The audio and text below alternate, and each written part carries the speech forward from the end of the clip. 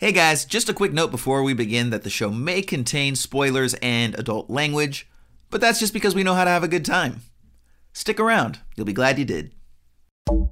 You are here for me to enlighten you. You ever act like this again, you're barred for life. It's just vile and base. It's kind of embarrassing.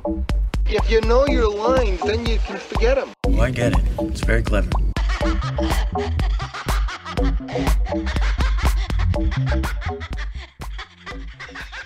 Hello, peoples, and welcome to Esoterica Cinema, the podcast where we take films from the cinematic multiverse and discuss the hell out of them.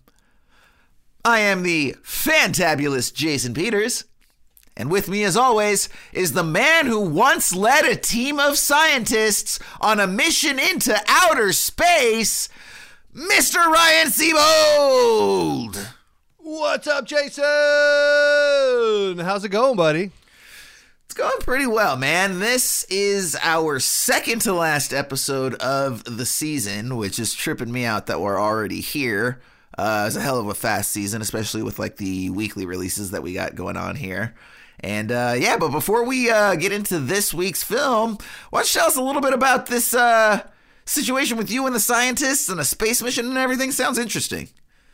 It was interesting, Jason. With our podcast season wrapping up, I got to find another side hustle. So I decided to go up into space and float around a little bit. And, zero G's. I think I'm studying the effect on zero gravity with this team of scientists on podcasting and our sense of humor and how we go about these things, just kind of floating around. They say in space, no one can hear you scream. We're testing things out to see if anyone can hear us podcast and, talk to each other and so forth. So interesting. Curious little tidbit of trivia. I am still up here floating around and broadcasting to you live from space in zero gravity, conking my head on some the space materials that they use in the spaceship here. It's not really friendly. I thought you had like construction going on over there or something like that, but that makes sense.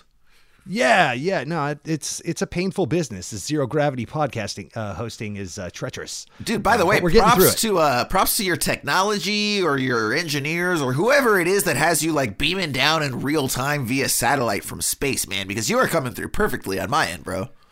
Yeah, so my voice is actually traveling through Houston, as in Houston, we have a problem.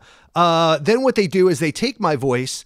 They use it to strip away all women's rights and freedoms, and then it goes to you after they're through with it in Texas. It catches COVID-19, and then it goes to you. So wow, it's like I didn't realize like your voice had such a strong social impact.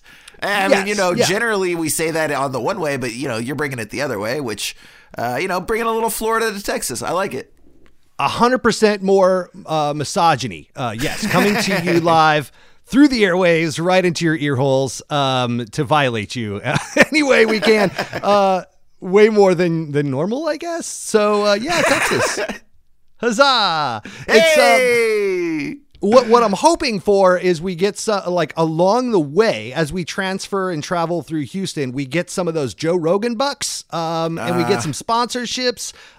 My voice is going to be at least 50 pounds more bloated because of it, as has happened to everyone that's moved to Texas. So thankfully you already do HGH though. So, you have those delts that kind of swallow your neck. So you got that going for you already, which is nice. Right. Yeah. HGH, the human humor growth hormones. We're trying to make it funnier here. But humor growth hormone. I like it. Where do I find me some of that? Not here, sir. Somewhere else on another podcast far away. It would be dope, by the way, dude, if you were actually out there like beaming off signals and then there was just some like really cinematically knowledgeable alien that swooped down and was like, hey, bro, I listened to you and your boys Tucker and Dale review. I got issues. Let's get into it. Because everybody and their mom has like jumped up our ass over our dislike of Tucker and Dale. That's true. It would just be funny. It's like it spans, not only spans continents here on Earth, it spans planets. That fucking movie needs some HGH, if you ask me. I will say that it makes perfect sense that we'll probably get our first listeners from beyond the cosmos before we get our first listener in Montana or the Dakotas. So, well, and don't forget, dude, you're on your mission to get us our expedition team in Antarctica, right? I am. Yes. You're still working on that. And yes, I'm trying to find the original alien from The Thing, from John Carpenter's The Thing, that landed on Earth and started disguising itself. I thought they would be a good host to bring our podcast to. Did you really? Yeah, I'm not buying your shit, host alien. Okay, that's exactly what the host alien would say. Get the hell out of here with that. I'm Ryan. That's the thing. That's what I'm telling you. Want to play chess? Want to play a game? Let's do this. That's what we're doing. Human things. What humans do, like podcasts. Oh, wait, that's a robot. I mean, if aliens came to Earth right now, I think they would say, how do we blend in? Oh, wait, everybody's got a podcast, so let's just start a podcast. And here we are. 100%. They would grab a podcast, and then they would also grab a camera. And then, at least if they were here in LA, they would grab a camera, because everyone does that too. Yeah, aliens doing TikTok dances, and then body dysmorphia shortly thereafter. Good stuff. Starring Kurt Russell and Wilford Brimley. Well, on that note, on the note of body dysmorphia, have we got a film for you guys this week? Ryan, tell our audience what we're doing. This week from 1982, we're doing Godfrey Reggio's Koyaanisqatsi from 1982. This is listed on Google as drawing its title from the Hopi word, meaning the Hopi Native American word, meaning life out of balance. This renowned documentary reveals how humanity has grown apart from nature, featuring extensive footage of natural landscapes and elemental forces. The film gives way to many scenes of modern civilization and technology. Given its lack of naturation and dialogue, the production makes its points solely through imagery and music, with many scenes either slowed down or sped up for dramatic effect. This has got music by Philip Glass. This has got cinematography by Ron Fricke, who went on to do Baraka and Samsara. This is, this is something. We described this last week as going to be being a bit of an experiment of sorts, because we weren't sure if there was going to be a lot to talk about or nothing to talk about. So, yeah, we'll see how this goes, because there's no dialogue. It's just a bunch of sweet, sweet pictures. Jason, as always, buddy, what did you think about this movie?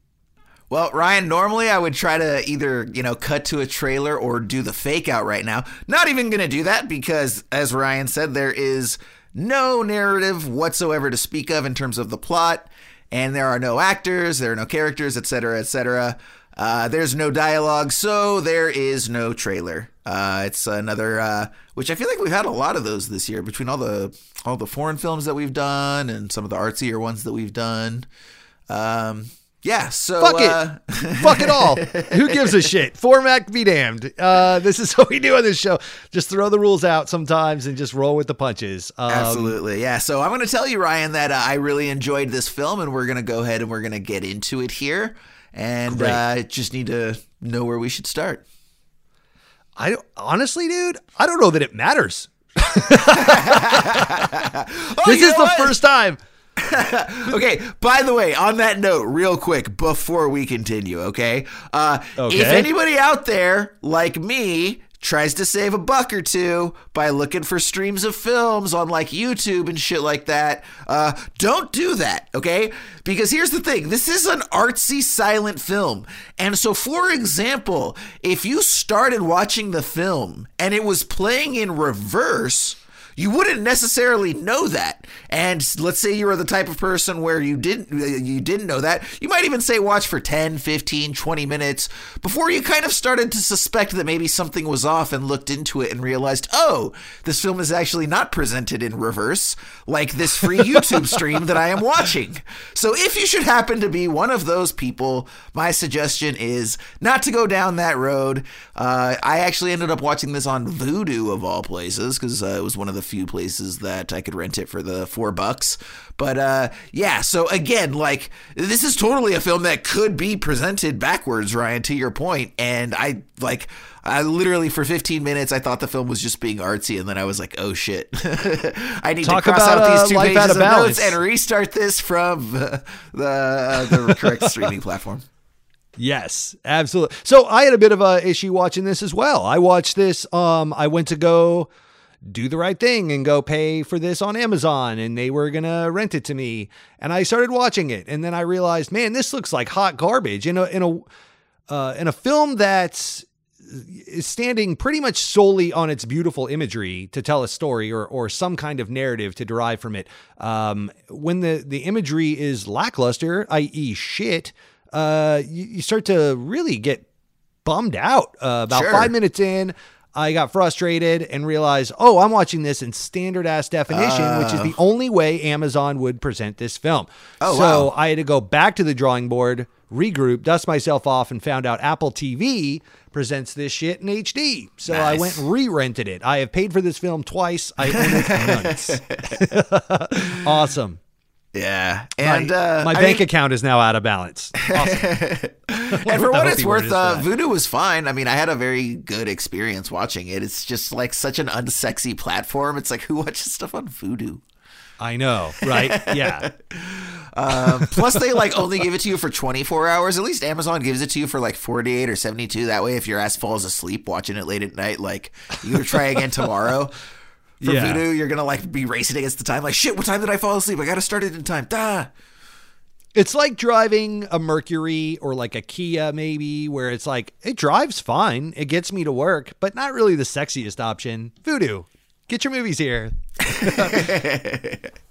All right, well, either way, Ryan, I'm going to go ahead and I am going to start at the beginning. I finally got to say it. Yay. And I feel like I didn't even sell it, too. I'm going to try that one again. Ryan, I'm going to start at the beginning.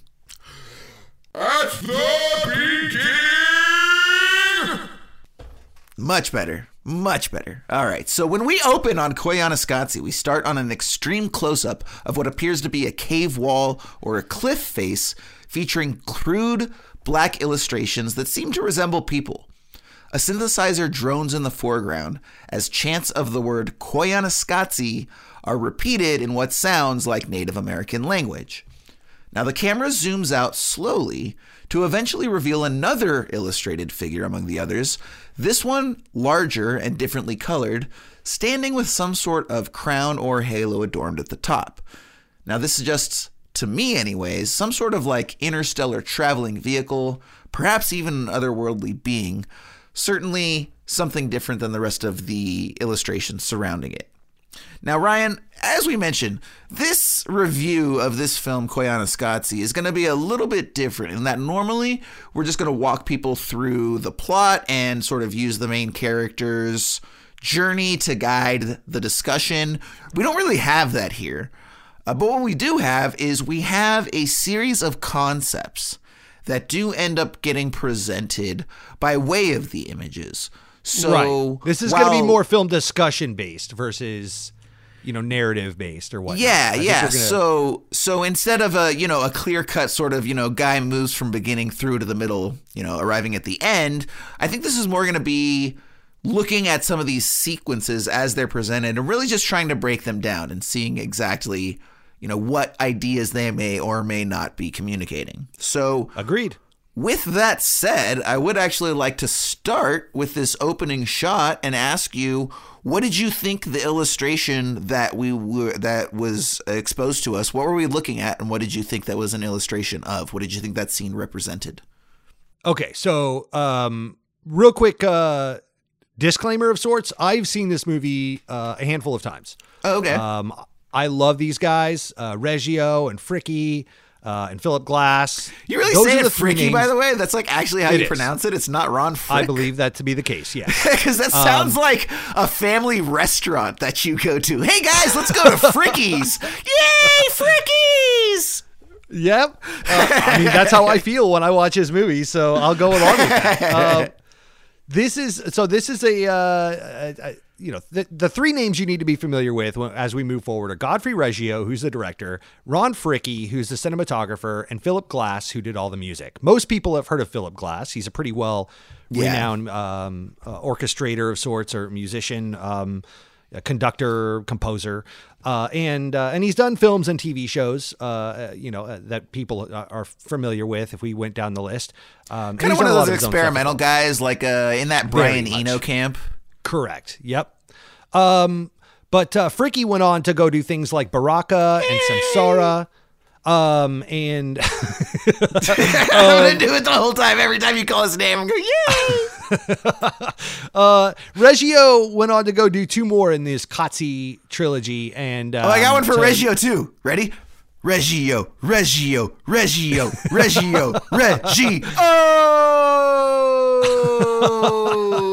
Oh, there you are, Peter. I got it. Everyone's favorite film, Hook, the best Steven Spielberg film. I love this movie. This is something that I got really into back in the day. I saw Samsara in theaters. I've seen Baraka many times. I think Baraka is the best out of all of these. The other 2 Qatsi movies you can kind of skip over. Not really my thing. The third one, I don't have the name in front of me, but I believe he got into some experimental computer animation that he mixed in with some of the time-lapsey, beautiful stuff, and it looks real dated and didn't really hold up as well. So this first shot, all that to say, I did know what it was. This is the Great Gallery in Utah. We start off in Utah and we go over several mountains in Utah, look over, I believe, Monument Valley and some of those types of things that we're all familiar with the red rocks and stones and things. Kind of goes in with the Native American chant, as you were talking about with the Koyaanisqatsi. It's a really low, guttural Koyaanisqatsi. Yeah, it's like that throat singing. Yeah. Almost like the monks we talked about last season. The Celtic chants that happened in the early 90s, but that were really popular. But so this is those cave paintings are dated back, I believe, 1,500 years in theory. There's some debate about that, but yeah, about 1,500 years old for those cave drawings, and done by Native Americans or those who were here long before us. So those things exist in Utah.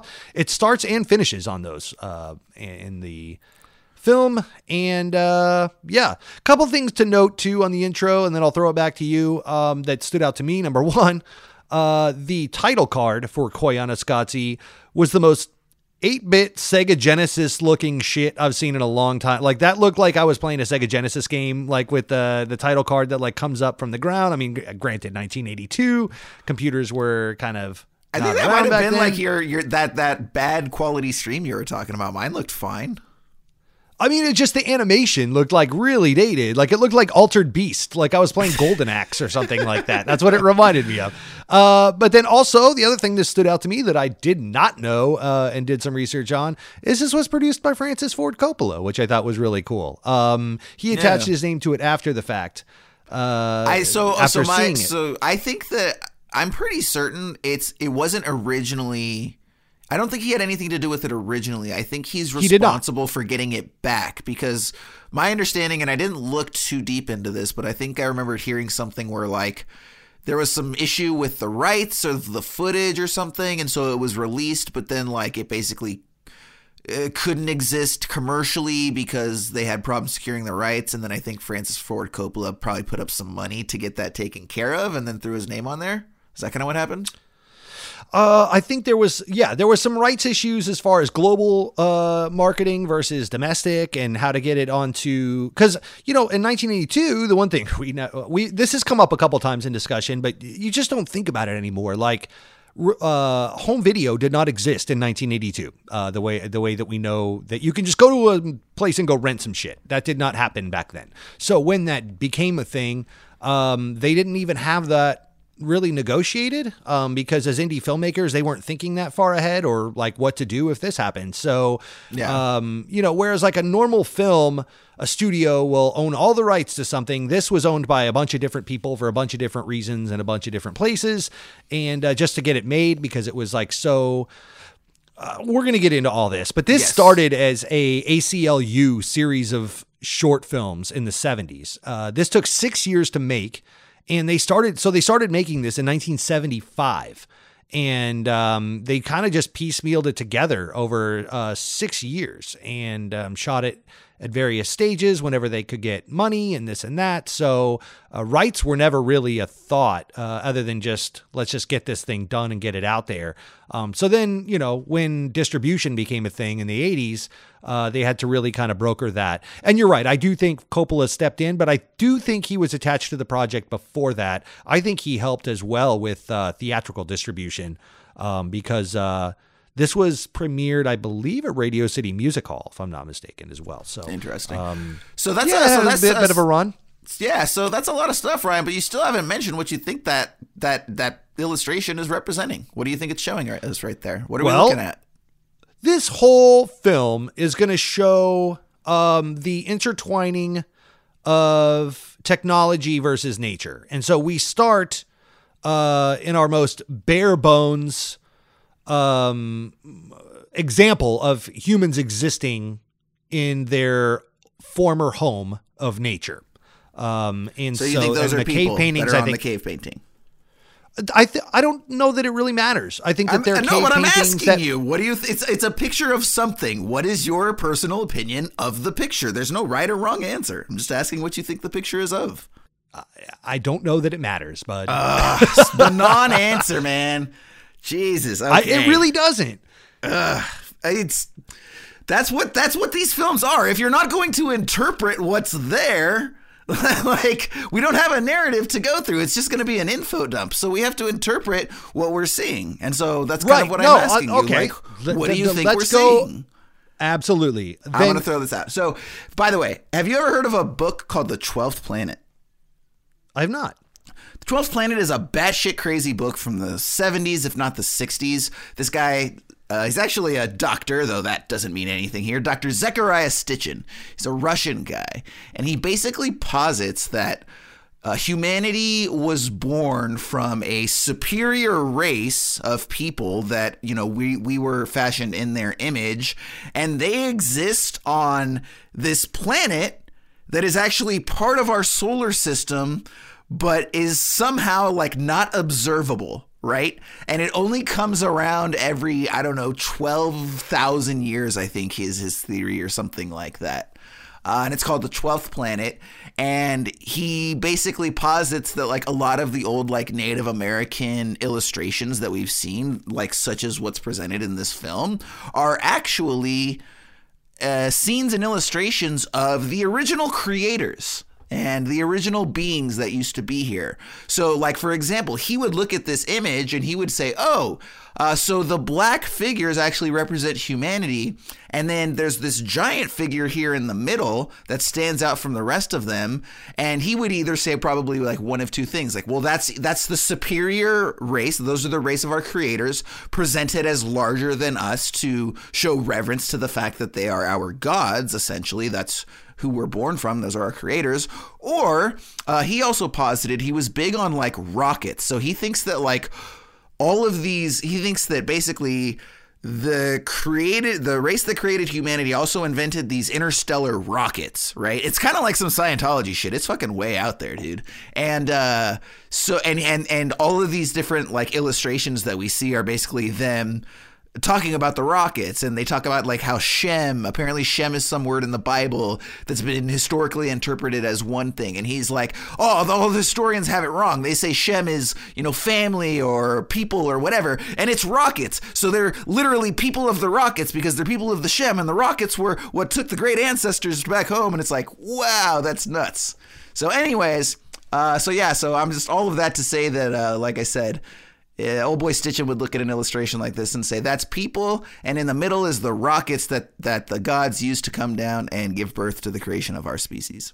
Well, there's people like silhouetted, and then there's like a big guy with a mask or something, if I recall. And I don't know if that's like a leader of sorts, because I know in a lot of ancient tribes and African tribes and things like that, you'll see people wear masks to ward off spirits or to transfer people to the great beyond, or if it's a literal representation of a god or their god, or I have no idea. I'm not. And that's what's so interesting about like a lot of these old images, dude, is it's like, I mean, the figures in this image could represent statues or they could represent humans. Like there was such a lack of understanding about the world at large, and everything was based on very limited experiences with Earth. And there's a lot of mysticism and things like that. So it's like, you know, you could get really creative interpreting this stuff. It's kind of like Easter Island, like those heads on Easter Island and you know, the exactly. things in Polynesia.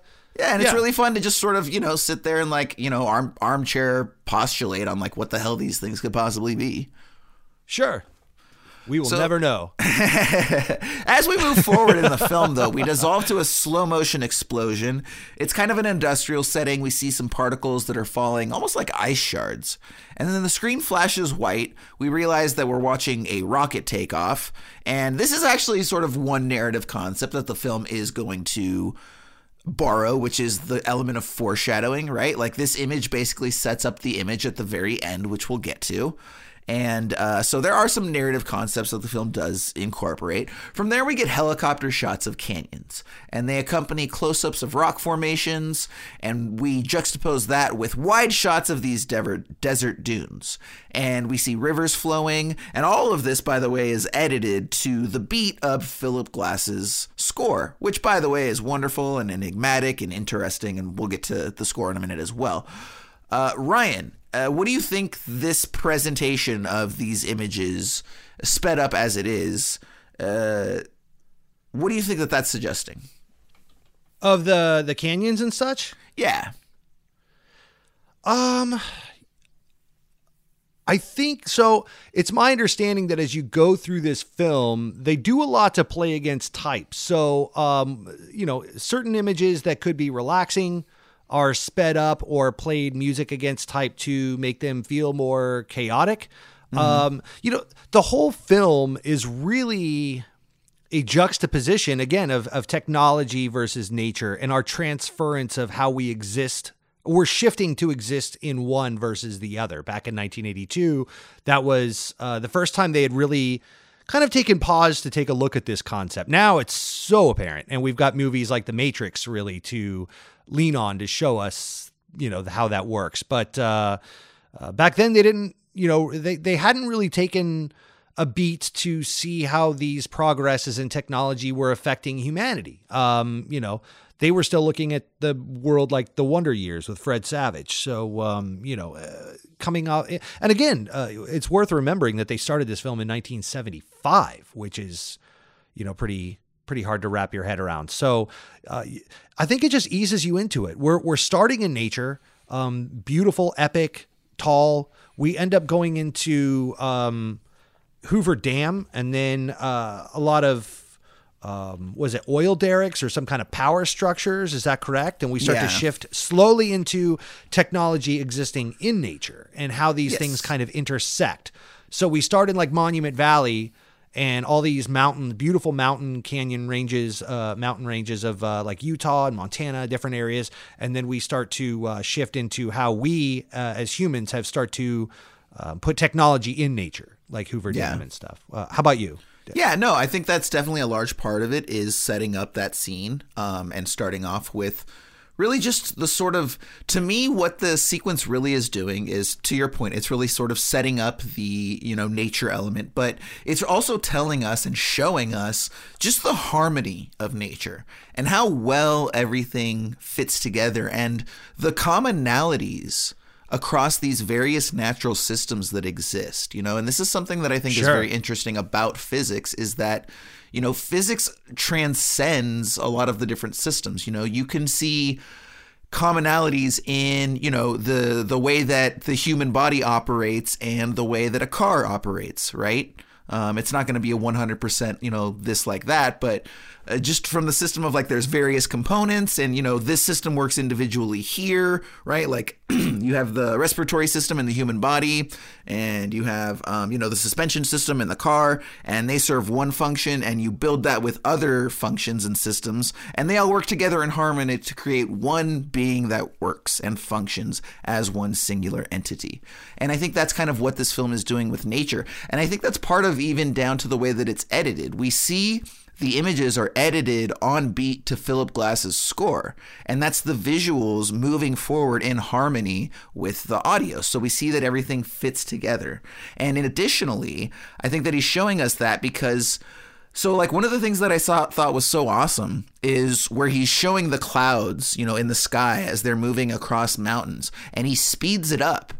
And what I noticed is that those clouds at the top of these mountains, this giant cloud layer, spanning however many dozens and hundreds of yards and miles, etc., sped up, it moves exactly the way that steam moves in San Francisco Bay in the morning, or even on your a pot of boiling water in your kitchen on a particularly cold day, and the way the steam spirals up along the sides of the container and out. And I think that it's just showing us. And then even where he takes the desert dunes and shows like the sand sort of roiling and blowing off the top of that. And again, sped up, it almost blows off of the desert dunes like steam.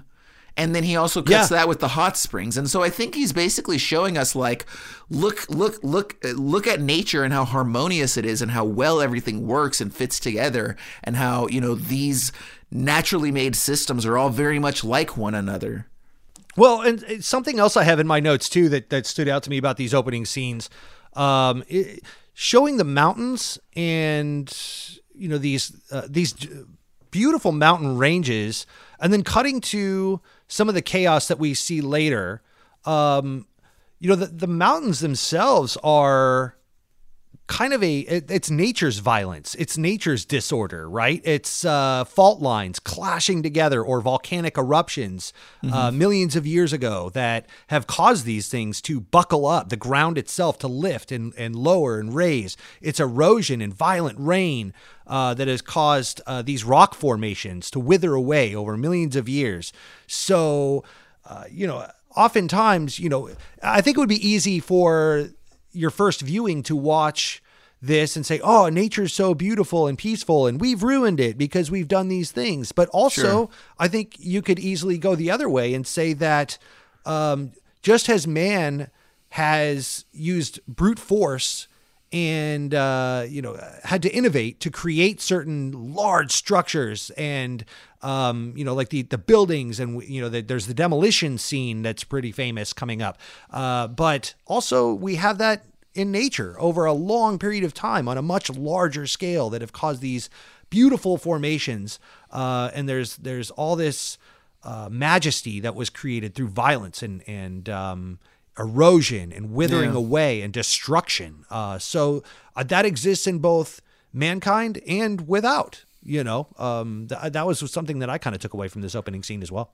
Yeah, and that's an interesting concept, and I think that we'll probably, let's go ahead and because I think that's going to dovetail into the ending, and we can sort of see how that statement compares to what he may or may not have been trying to say with the final end credit sequence, or not the end credit sequence, but the Challenger scene at the end, which I feel like is kind of the culmination of the film. So, we'll come back to that statement. That's interesting. And yeah, I do think that, the next scene is where we do see, there's the intro of, I think it's like a giant tractor trailer or some sort, and it's belching black smoke. And then, we see the power towers carrying the power lines, and they're, stretching across this otherwise pristine desert landscape.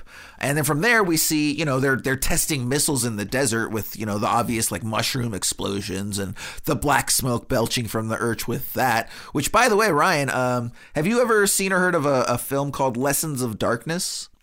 I have not. So if you and anybody listening enjoys Koyaanisqatsi, check out Lessons of Darkness. It's a documentary from my boy Werner Herzog, who I love, and it's actually very similar to this film. It's mostly it's images of the I believe it was in Iraq in the early 90s when the oil fields were burning.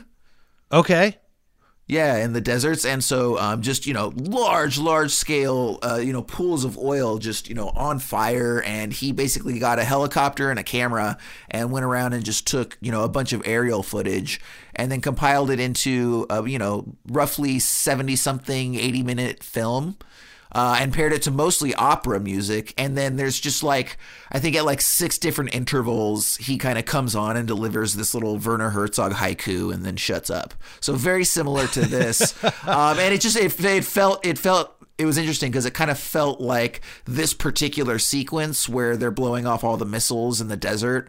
It kind of feels like a much more expanded version of that, which is also interesting because I feel like there's maybe a bit of like mutual influence going on here, because I feel like this sequence very well could have influenced what Werner Herzog did with Lessons of Darkness. But what's interesting is, so immediately after that too, we sort of see these, we get a quick shot of some people on the beach, and it's a beach where there's like a nuclear generator, very close by. So there's obviously that contrast. And then we see like we see a plane landing. And it's a very long shot where we get all that like wavy, hazy, distorted air, right? That you typically see around. This is the really longest scene in the film. It clocks in over 2 minutes. Yeah. And Philip Glass wrote a whole piece of music just for this. Which is awesome. Talk about it. And what's also cool, so just sort of like bringing back my point, and then we'll continue, is that, if it's the case that Herzog was influenced by that for Lessons of Darkness, in the late 60s, I believe 68, 69, so predating even the start of this film by 5 or 6 years, he did one of his first documentaries called Fata Morgana. And I actually have this, and it's not a good movie, actually, unfortunately. But it's the same template, right? Where it's 70-something, 80-something minutes, and it's mostly presented, without narrative, and it's just a bunch of images and kind of. I don't think that one's set to music quite the way the other ones are, but he set out to get an entire film of mirages in the desert, and so the first 5 minutes is like quick jump cuts of like 5, 6, 7 planes landing with the hazy mirage air in front of it, exactly like this sequence. And he was doing that 6-7 years before these guys did.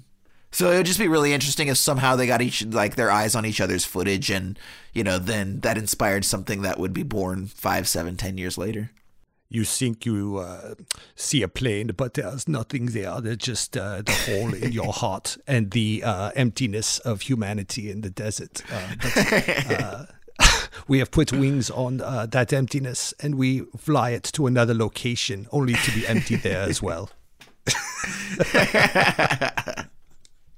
United Airlines, fly with us. We will get you there, wherever there is. United Airlines. That's excellent. Bravo. Yeah. Such a good Werner Herzog, dude. Which, by the way, anybody out there, feel free to try it. It's not as easy as it makes it sound. I do a very bad one myself. You should take a trip to see your parents, because they are quickly becoming swallowed by the rabid mouth and hunger of death, and they wish to give you a hug for the holidays.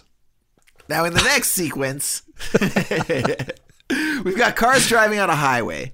They're in fast motion. We see a lot of that same wavy air as the planes, which is suggesting that this particular effect is a vehicular one.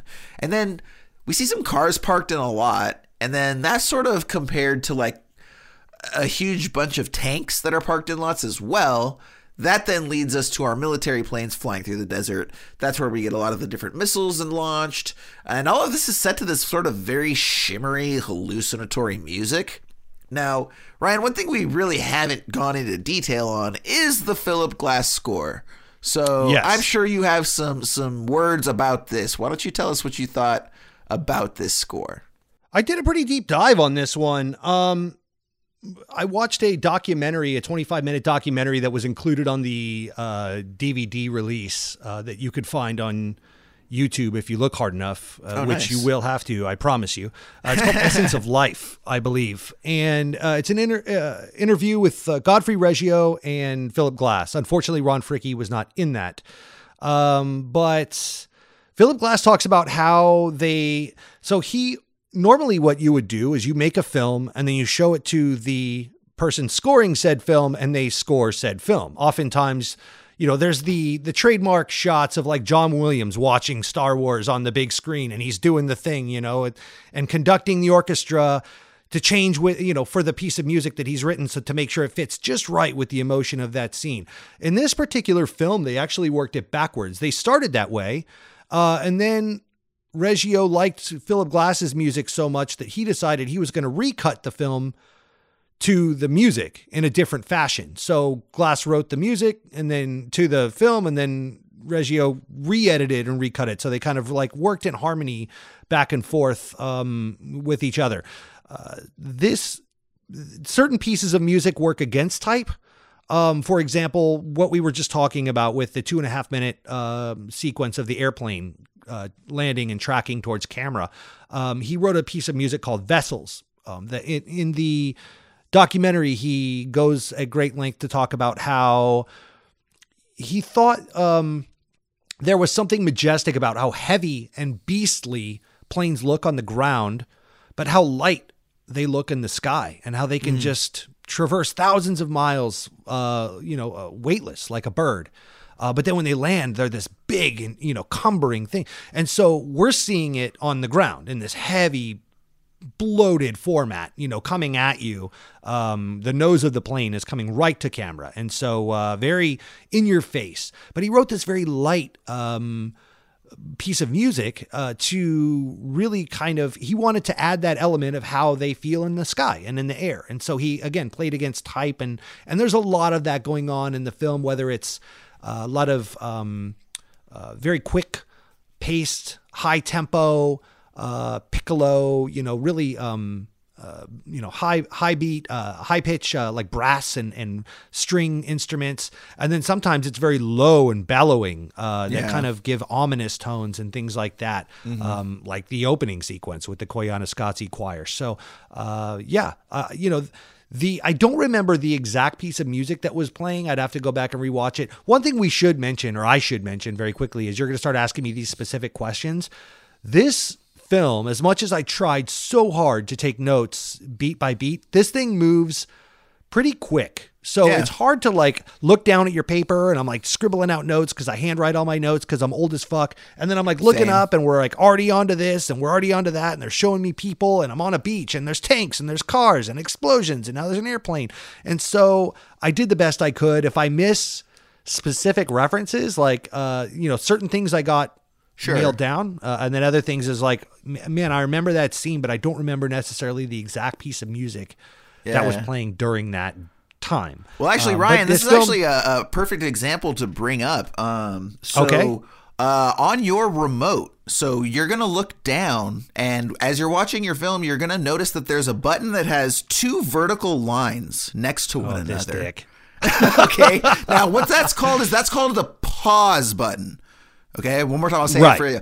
Pause is what it's called. Okay. Right. And what it does is it actually stops the movie in its place so that you can actually go make a quick note, grab a drink, whatever, come back, press the button again, picks up right where you left off, dude. It's nuts. So just want to throw that out there next time you find yourself in that situation. Appreciate it, Dick. It's the best part of the show, giving Ryan shit. I will say that this is a movie to me that resonates more as an overall experience. It kind of washes over you. It also is best enjoyed not taking notes for whatever it's worth. I mean, sure. It's, I think you could say that about most films, to be completely honest.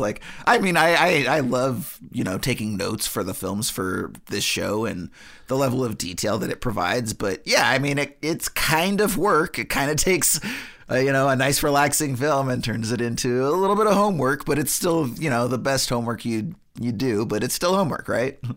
Well, it's like Dark Side of the Moon by Pink Floyd, right? You could sit there and dissect that song by song, track by track, and then Great Gig in the Sky, and She comes in, and you got the saxophone solo and blah, blah, blah going on.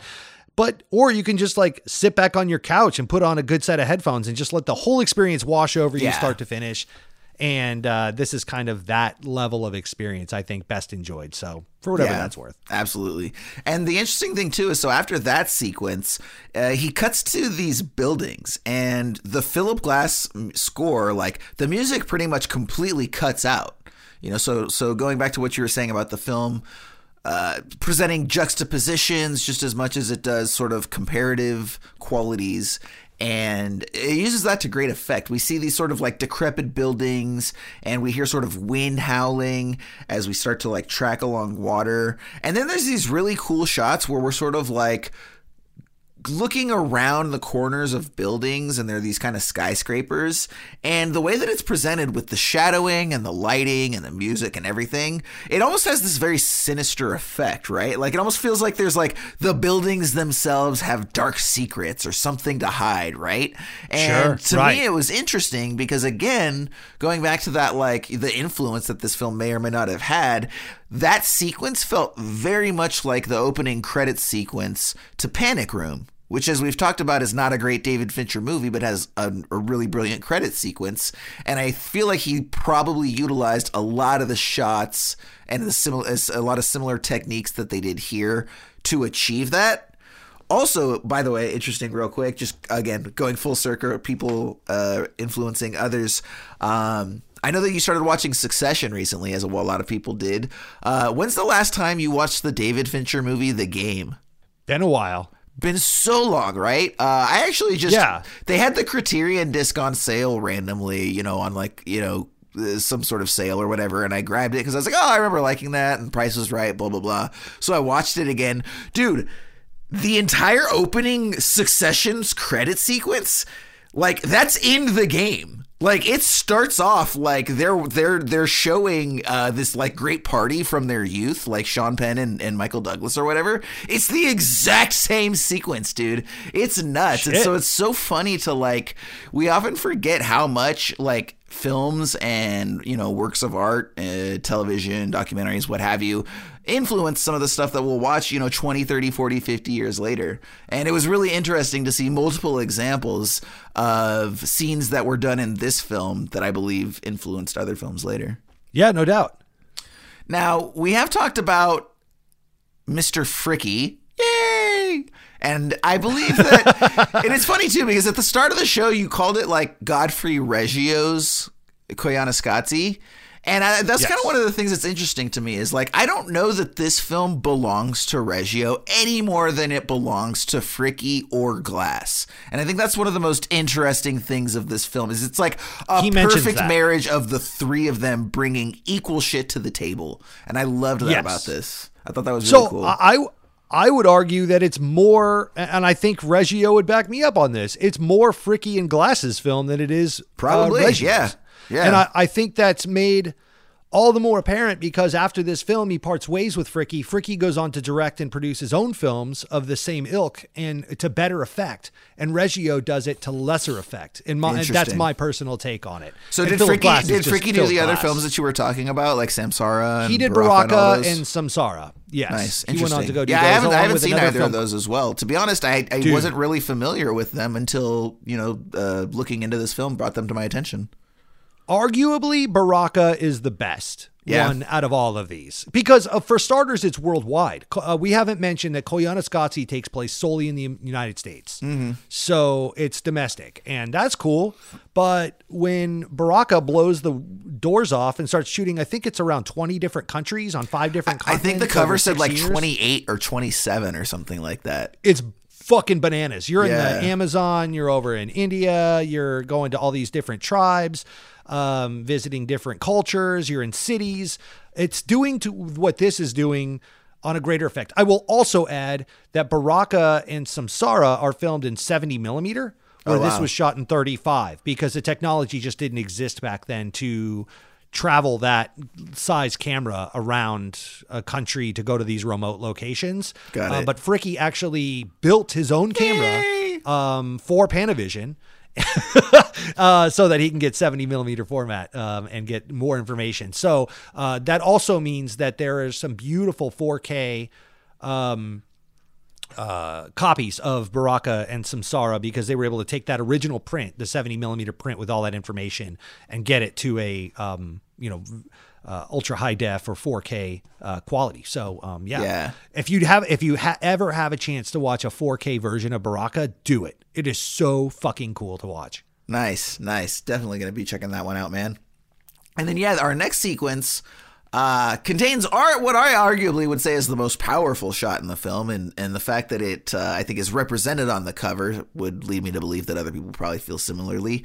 But this is where we start to see the skyscrapers. And at first, we see like these very sort of pristine glass skyscrapers with this almost like angular geometric architecture that suggests it's almost like Alien, right? It feels like something out of like Blade Runner. And I think that's the point, because the music even kind of shifts into this very sci-fi sort of aesthetic. And from there, we've got like a bunch of crowds that are sort of moving in fast motion. And then he sort of contrasts that with some shots of some individuals as well. And then when we do see those skyscrapers at night, I don't know if you have any insight, by the way, Ryan, into how they achieved that look, if that was like a lack of color correction or lighting it a certain way, but they get this very distinct green quality out of the neon lights that are in these skyscrapers. Well, they're not neon lights, they're just, probably fluorescent lights or something. And the way that the things light up, it almost looks like almost like a digital readout of like an audio wave, or like some sort of like a series of like digital, battery pack readouts or something. Like it's such a trip the way that a lot of these, something like a building where you get up close and it's this huge ginormous monolith, and you look up and it's all encompassing. But you take that camera far back enough and you shrink that thing down, and it looks like something that you play with in your hand, and you see the resemblance to these other objects, entities, etc., that exist, right? And I think that's sort of playing to the same degree what we saw earlier, where I was talking about how when you speed up a lot of those natural systems, right, like the clouds, right? You take a different perspective, and all of a sudden you see its resemblance to something else. And I think they were very much trying to do the same thing with these skyscrapers. Dude, I dug so hard to try to find something from Fricke talking about what he was doing here and how he was doing it, the lenses he was using, because obviously this is all cinematography based, right? Yeah, exactly. But he's doing a lot of stuff with cameras, and he's inventing a lot of stuff with cameras. He's using old techniques in new ways. We'll say that. Okay. Like time lapse, for example, or hyperlapse, moving things very fast with a faster frame rate or slower frame rate, changing things like that. These guys, so we have done a great deal on this show talking about the influence of cocaine in Hollywood, and how that's always our go-to, right? Like, hey, these guys got into a boardroom and just did a bunch of blow, and they were like, hey, you know what I think would be a cool idea? Yeah, like when we're doing our batshit crazy genre films, for sure. Right. And I think it would be really easy for me to say it was 1975 and that's what was going on with these cats. These are not those cats. No, I get the exact opposite impression with these guys. These guys are mechanical engineers. These guys are mad scientists. These guys have not done a drug in their life. I would be shocked if they've had a drop of alcohol. I know Godfrey Reggio, for one, was in a very, very, very select hierarchy of the Catholic Church, training to be a monk or a friar. Oh, wow. And from the age of 14 to 28. He Wow. spent 14 years invested in large stints of total silence, stoic silence, and prayer. I mean, this is like trademark monk shit. And he did it in Santa Fe, New Mexico, of all places. So, wow. This thing came down from an Irish diocese and like branched out. And there was like one little tiny branch in Santa Fe, New Mexico, I believe. And he got involved with that for 14 years. Didn't talk to many people. These guys are nerds in the best way possible. And they, like I said, they're taking these old things that were used in very small part in other films and just leveraging them full throttle. I'll also add very quickly, if you ever have a chance, Jason, take a minute tonight when we get off the phone to go back and research and look up Ron Fricke's ACLU TV campaign or ad campaign that he did right before this film that led to him doing this film and meeting up with Ron Fricke. Okay. Crazy trippy shit. Wow. Crazy trippy shit. The whole thing is an information ad campaign on society being controlled and manipulated by technology. So it has everything to do with what we're talking about here. Yeah. Right? And, but it's got like a body with a TV head, but the TV head has someone in the TV, like on the TV talking with like static on, like it's like Max Headroom shit from, Wow. But we're going way back to like 72 where this stuff is horrifying and nobody wanted it anywhere. Like he did this apparently, and was trying to get this big ad campaign out there, and everyone's like, "That's scary as shit. We're not putting that anywhere." We're trying to make like, money okay. here, right? Right. Yeah. And you know that you Something want your me little to show documentaries wouldn't know about, sir. Also, you want me to show the dangers of technology and do an ad campaign? Where do you think this is going to air? On the fucking technology that you're telling people to turn, like, very, very counterintuitive. Not cool, bro.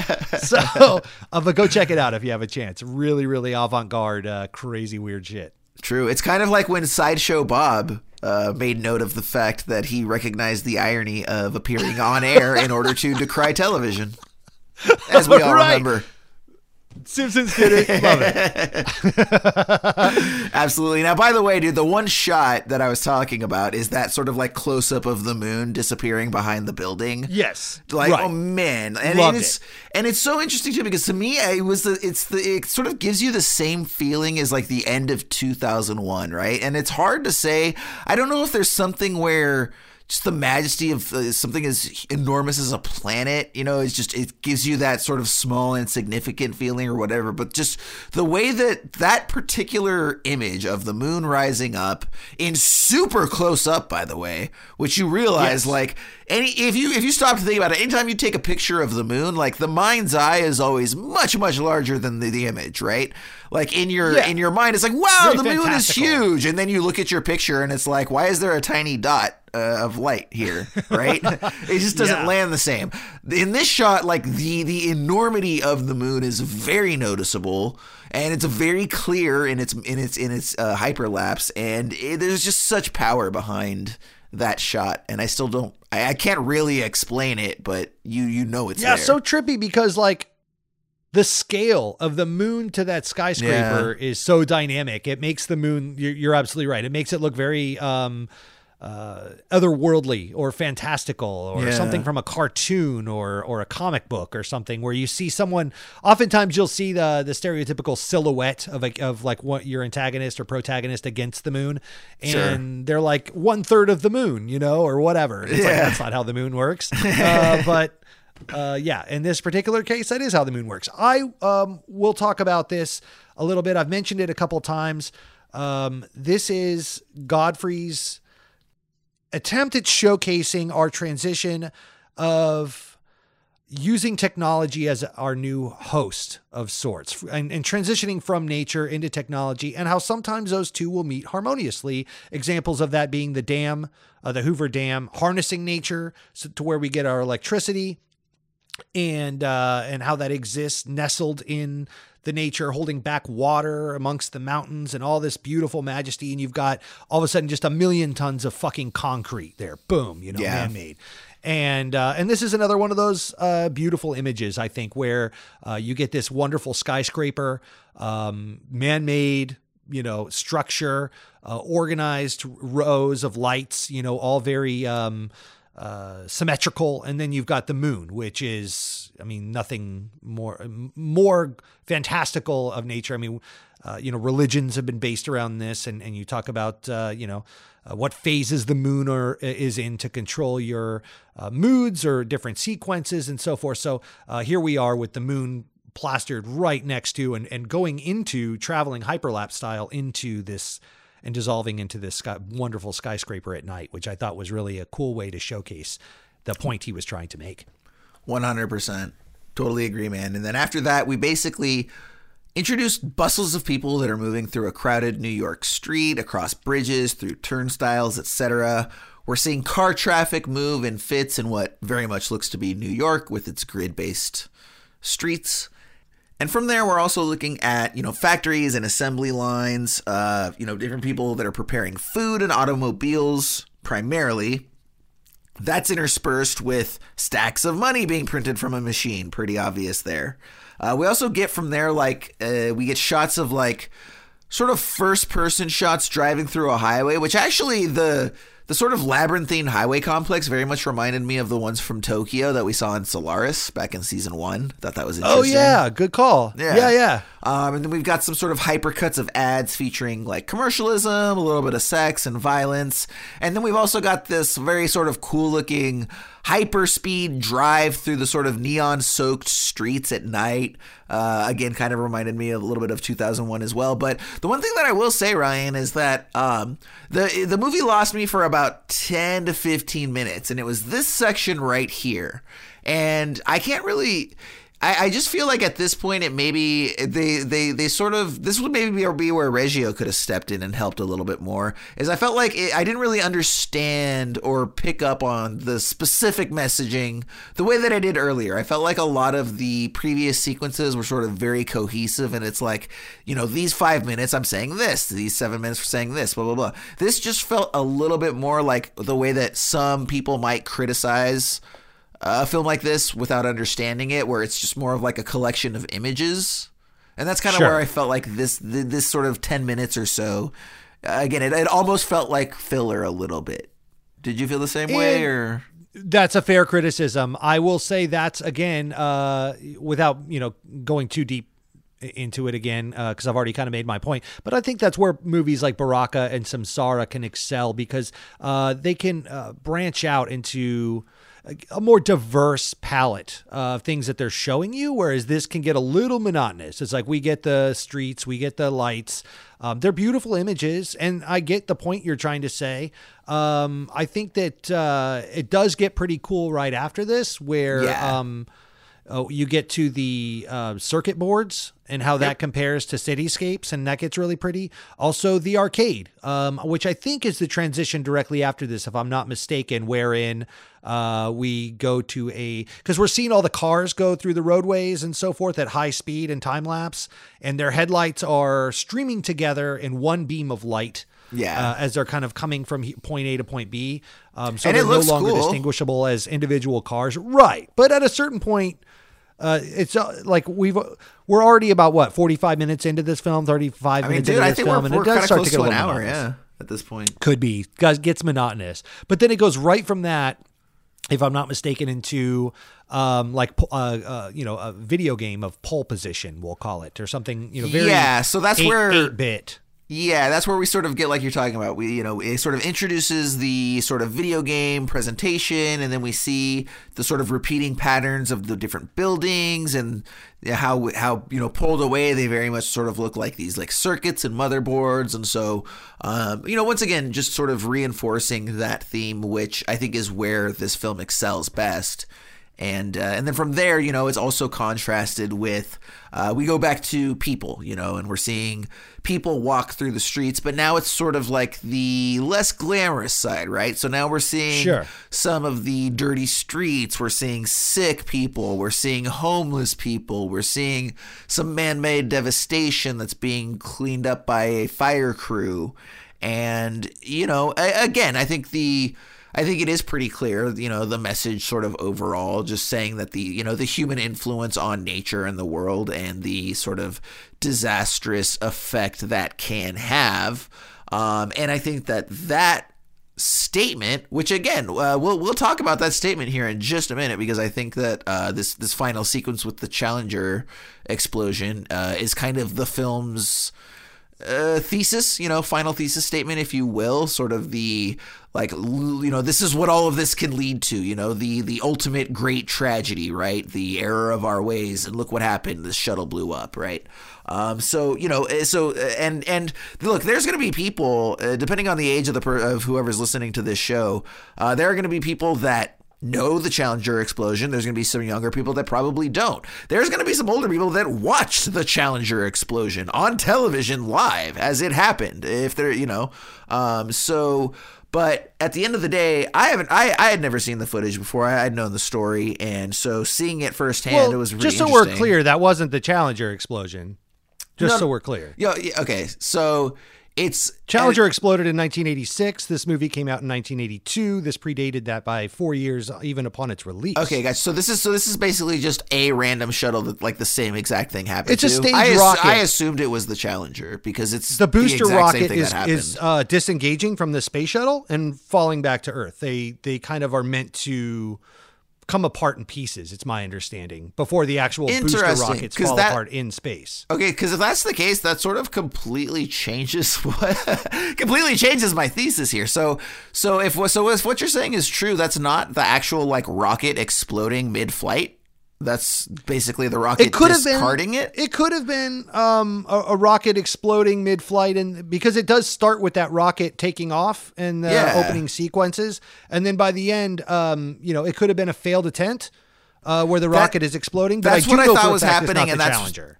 Yeah, so that's what I thought was happening, and that's why I thought it was the Challenger, because that's for anybody listening who doesn't know, that's exactly what happened there. This rocket took off, and then it just exploded like very shortly after.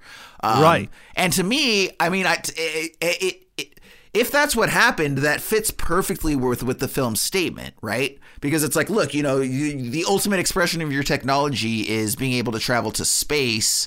And, this thing exploded on the way up there. You not only failed in your endeavor, but you killed the people that were in that. And then, basically, especially up front at the beginning, like he shows us those engines, right? And we've seen footage of those engines as well, those giant fucking jet turbines at the bottom, right? And how massive they are, right?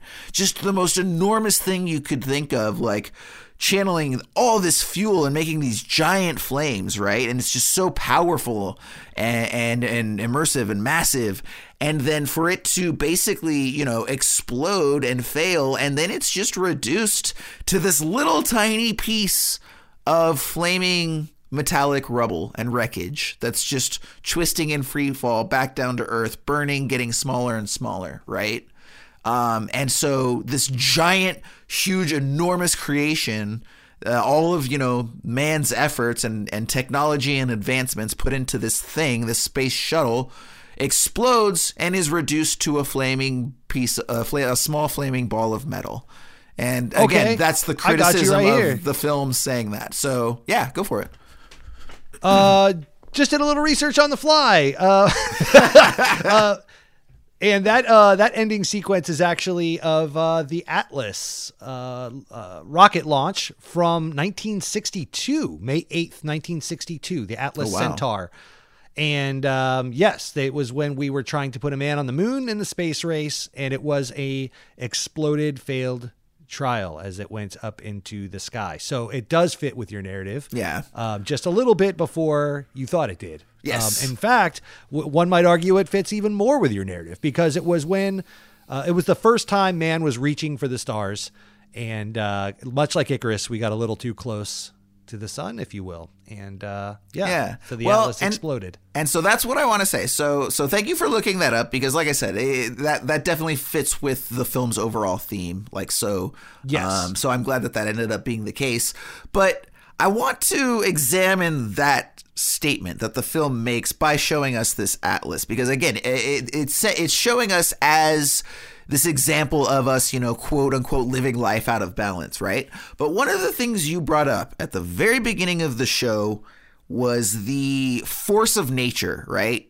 And how in order to have these magnificent mountains and rivers and seascapes and blah, blah, blah, there was a very violent birth that nature and land and sea and all of that had to engage in, right?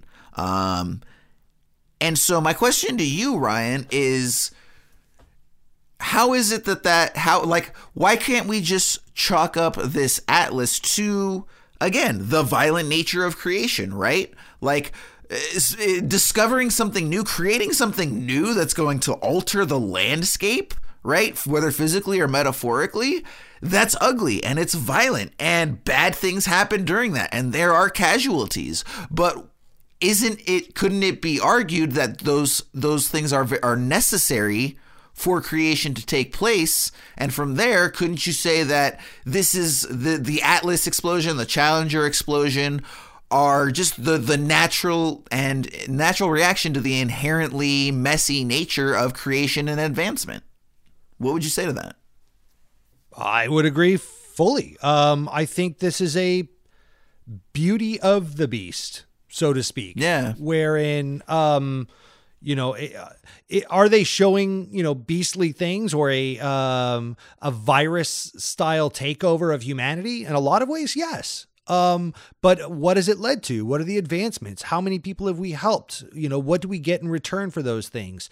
And I think it does a tremendous job of showing many examples, like I said earlier, of how we work in harmony with nature, not against it. And so I think that's when man is at its best, right? Humanity is at its best when we are able to respect what was there prior and work within those confines to better the whole thing and get something out of it or harness that thing. I mean, even the airplane sequence is us harnessing nature and fighting against gravity to be able to travel farther and broaden our horizons, right? So, I see what you're saying, but I don't know that I did. I don't know that I agree that the film is saying that. I think that the film. I don't think that the film necessarily presents man engaging in harmony with technology or nature engaging in harmony with technology. I think that like the sequence you're talking about, like we see a lot of like missiles being launched into the desert and there's the explosions and like we just watched all these very sort of serene mountains and desert dunes and this and that. And all of a sudden you bring humans into that same environment and it's death and explosions and black smoke. It's all of it. Yeah, so I think that and nature has volcanoes and earthquakes and hurricanes and traumatically violent things that hurt itself, and we are capable of those things too. And I think that was Reggio's message. I think that he was trying to showcase and demonstrate the whole stratus, the whole gamut of what is capable, the pendulum swing of working within and destruction and working without and using those technologies in violent ways. So you've got the dam that provides power and works within. You've got the plane that does no damage and, obviously pollution and stuff, but we didn't care about that in 82. And, but then you've got the missiles and the rocket testing and the violence and the tanks. You've got, and then you've got the mundane, which is the hot dog scene or the Twinkie scene, which is, and people working on factory lines and people, and even the traffic, zipping to and fro. To what end? You know what I mean? Like the cars going to and from work. What a mundane thing when showcasing all the beauty and majesty of nature. And this is what we've harnessed ourselves and chained ourselves to, is this daily grind, the 9 to 5. And then you showcase that and polarize it later with sad faces and destitute humans just milling about through these dirty cities and landscapes, just going to work and going to these factory lines to make what? To do what? To make Twinkies and bologna? So I think it's kind of a mixed message, but I do think he's in a lot of ways trying to show the whole gamut of the wonder of humanity and the evils of humanity and how these things can be beautiful at times and horrible at times. Just as nature can be violent and beautiful and, you got to take the good with the bad with both. And it's just the whole experience. I agree with that statement though. But again, if I'm being honest, I don't think the film makes that statement. I think that's, something that we would think about the film and we could bring that. But every statement I think the film makes, I think is very critical about man's influence on nature. I don't think it's really showing respect for the harmony of technology, or like we said, the way that you and I would look at this Atlas explosion as, just a step in the direction of advancement and achievement. I think the film is trying to admonish us for that. I think the film is saying, look what you did with this Atlas thing, this is demonstrating that you guys are living wrong. And that's only reinforced by the messaging at the end, because, there's basically one last shot of the scene at the end, sort of bringing us back full circle, like you said at the beginning, to that cave face. And then after that, the text that we're left with is the definition of the word koyaanisqatsi, which is defined 5 different ways in the film as either crazy life in turmoil, life out of balance, life disintegrating, or a state of life that calls for another way of living. All of those are critical. All of those are critical statements. All of those, none of those could have any sort of positive energy associated with them, right? And there are 3 Hopi prophecy translations that the film provides us that Philip Glass used for the Native American throat singing vocals. And those 3 statements amount to the following. If we dig precious things from the land, we will invite disaster, negative. Near the day of purification, there will be cobwebs spun back and forth across the sky. I think negative. That just sounds like some cold-blooded shit a supervillain would say, to be completely honest, before they zap the death ray. And then from there, a container of ashes might one day be thrown from the sky, which could burn the lands and boil the oceans. So literally all of that is very critical language. None of that, I think, shows the other side of it. And that's why I don't think the film intended, or if it did show us that, it was only to set up the commentary that would come later. But I think it's strictly admonishing humanity and technology for its effect on nature. That's the message that I received. Not that I agree with it, but that's the message that I believe the film is saying. No. I would actually go. I'll go with that to an extent. I do know, because I watched the documentary with Reggio and I heard it. His take on it was that he wanted to leave it up to the viewer. This was kind of one of those things where he didn't want this to be. This was not meant to ever be an inconvenient truth. 1.0. This was never meant to warn humans about the dangers of progress. Again, it's important to note 1982, man, people weren't really thinking that way. We weren't even to the hole in the ozone layer because of hairspray back then. I don't know if you remember that, Debacle. Oh, sure. Yeah. But aerosol cans, Aquanet, man. baby. Yeah. But I will say that hearing of Reggio's grounded past in the friardom of the diocese of, this basically spending his life in solitude and silence away from technology. I could only imagine his reemergence back into it at 28 years old when he was, coming up with, and then also seeing his, ACLU series just right before this, that this was kind of based on, warning about the dangers of technology and loss of identity, which, by the way, pairs really well with Perfect Blue and what was going on with that film and some of the messages that was bringing us just a couple films back in season 2 for us. So, I don't think that he was necessarily beating us on the head with it. There was a lot of beauty in here. One thing I will say, because this, history has been very kind to this film. A lot of people love this historically. It's sitting at a 90% Rotten Tomato meter. But someone who was not very kind to this film when it first came out is Roger Ebert. Interesting. And he thought this film failed because because he agreed with you directly. But he said that the film failed because if that was its message, was to show the ugliness of or violence or dangers, if you will, of progress and technology and the harmony of nature and how we need to be working with nature instead of against it. And this is how bad it can get. He said they did a pretty bad job of it because they made all the technology stuff look so beautiful. So he said that they made the technology stuff look so enticing and so warm. It was when the humans were the happiest. So anytime we see humans outside, they're usually traveling to work. They're usually, homeless or on the streets or dirty or kind of with a sad look on their face.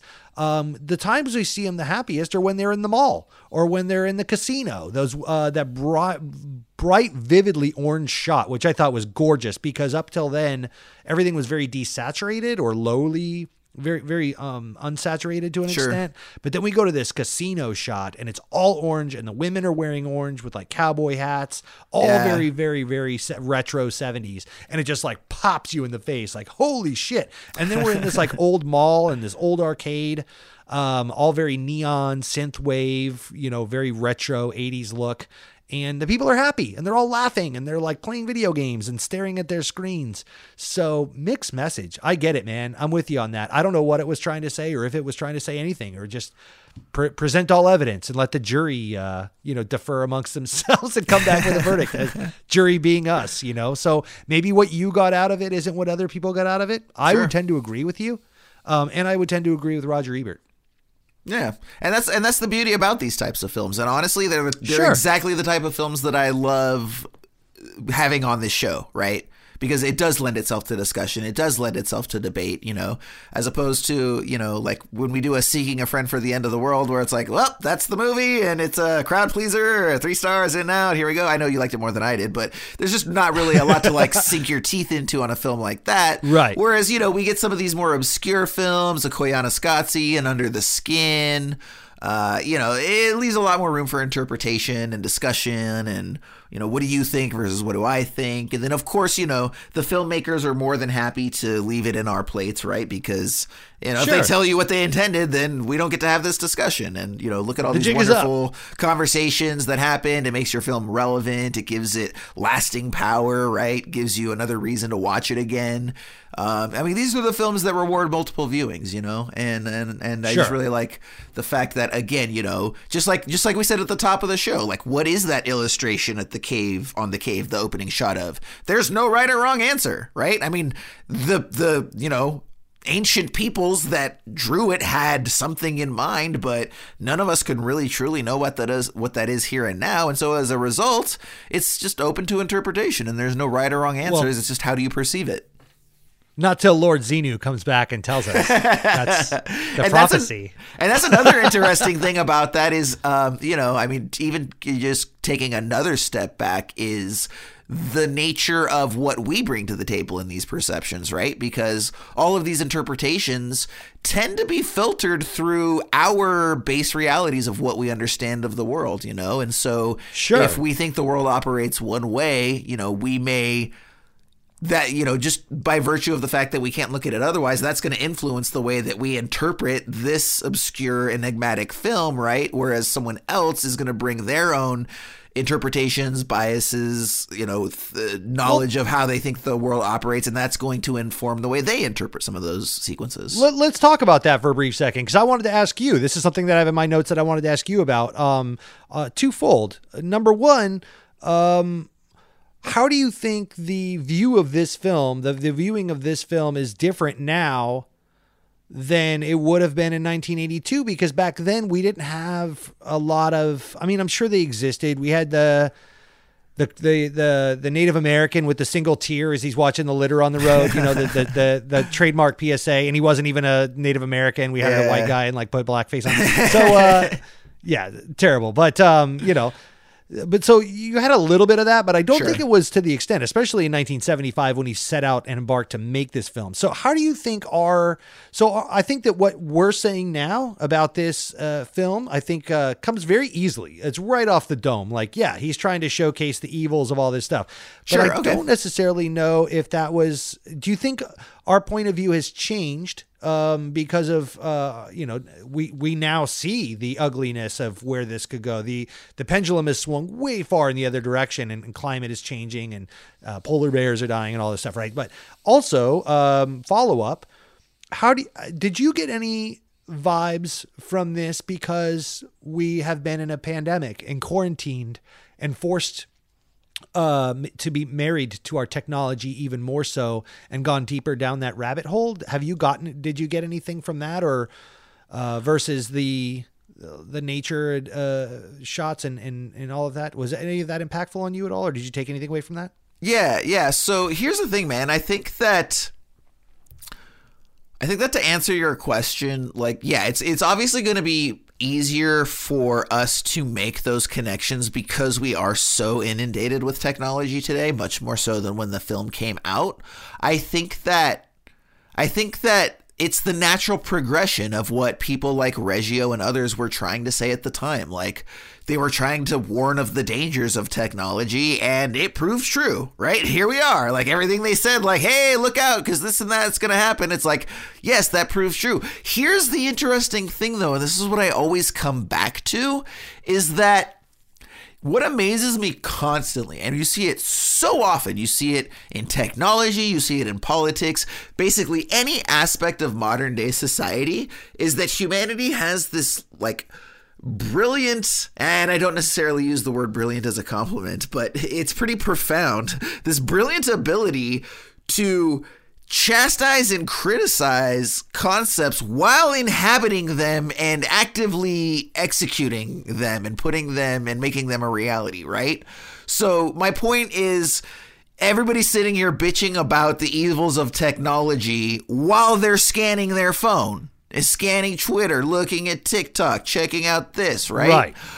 Everybody's like, oh yeah, all this short form content is rotting our brains to the fact that, like, if we don't look out, like, no one's gonna read anymore, and then, like, nobody fucking reads, right? Like, and it's so, like, all these things, like, and they're posting those critiques on Twitter in like 140 characters or less. Yeah, right? Exactly. And it's so it's that's the short form content, dickhead. And it's because we're lazy. Look, we're a lazy people. I'm a lazy person. You're a lazy person. None of us want to do work that we don't have to.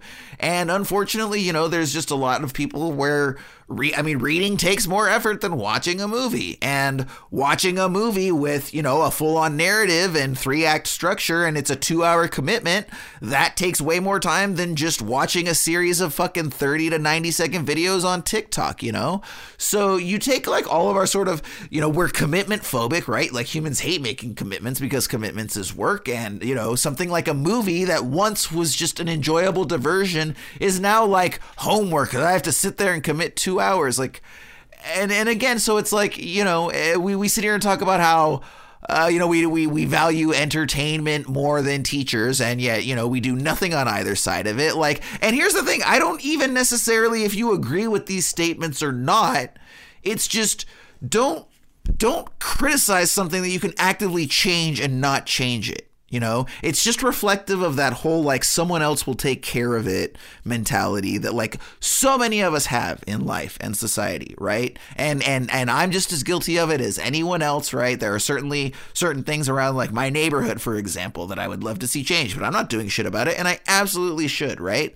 But I do at least try to do those things, artistically, and I do try to read, and, part of this, that's one of the reasons that, like, we even started this show that looks at fucking movies that, like, you people listening have never heard of to a large degree, right? Like, these are wonderful pieces of work, man. Like, people spent years, they put their entire entity, their entire being into writing and performing, and millions of dollars were spent bringing these things to life, and it's so easy for us to just overlook all of this, and we sit here and we acknowledge that. We admonish ourselves for not paying attention to the little guy, for not going and challenging ourselves with these unique works, but we don't turn around and then do it. We don't turn around and go check them out, and that's, to me, I think, so, when you talk about, like, what did this film achieve, like, yeah, I think the film recognized early on that there were going to be dangers associated with technology. They saw it. They experienced it to a limited degree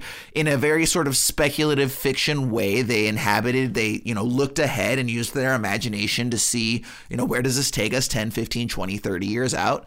And it proved true. So I think that there's definitely validity to that. But at the same time, I think there's so much about the modern society that we could change, but it would take a very active approach, and it would take some degree of work on our end. It would take not just taking advantage of, dicking around all the time on our phones, like actually putting that time to good use. Like, yeah, who doesn't want to just lay around and absentmindedly scroll their phone for 10 minutes instead of, like, picking up a book or writing an essay or doing whatever, right? But all of those things are what drive the world forward. And so I know that was a long rambling reaction to your question, but so it is.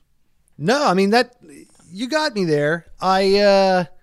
It was something I was thinking of just, again, against the backdrop of this pandemic, because a couple of things are happening right now generationally. Number one, this is, we're coming into our first or even second generation that has solely existed under the guise of, under the ownership of social media and cell phones and smartphones and all these things, kids these days don't remember a time without smartphones. To you and I, it wasn't that long ago, and we were raised in a time with payphones, and I was raised very free range, if you will, where I was let to roam about in a small town, mountain town, riding bikes and doing the whole Stranger Things deal.